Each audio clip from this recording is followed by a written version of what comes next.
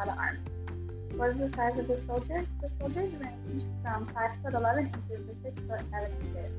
How many soldiers are there? There are 8,000 soldiers, 130 chariots with 520 horses and 150 cavalry.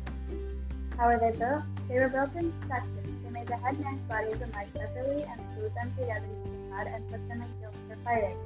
How did they build so many soldiers? Archaeologists estimate that over 700,000 craftsmen worked on them for several years. When was the army discovered? They were discovered on March 29, 1974. Why were they built? They were built to protect emperors, princes, and ministers from any afterlife. When were they built? They were built from 246 BC to 208 BC, which was during the Qin dynasty. They were built in 3 different pits next to each other. Pit 1 has the most soldiers. Thank you for listening, and I hope you learn more about the terracotta army. Have a great rest of your day, and stay tuned.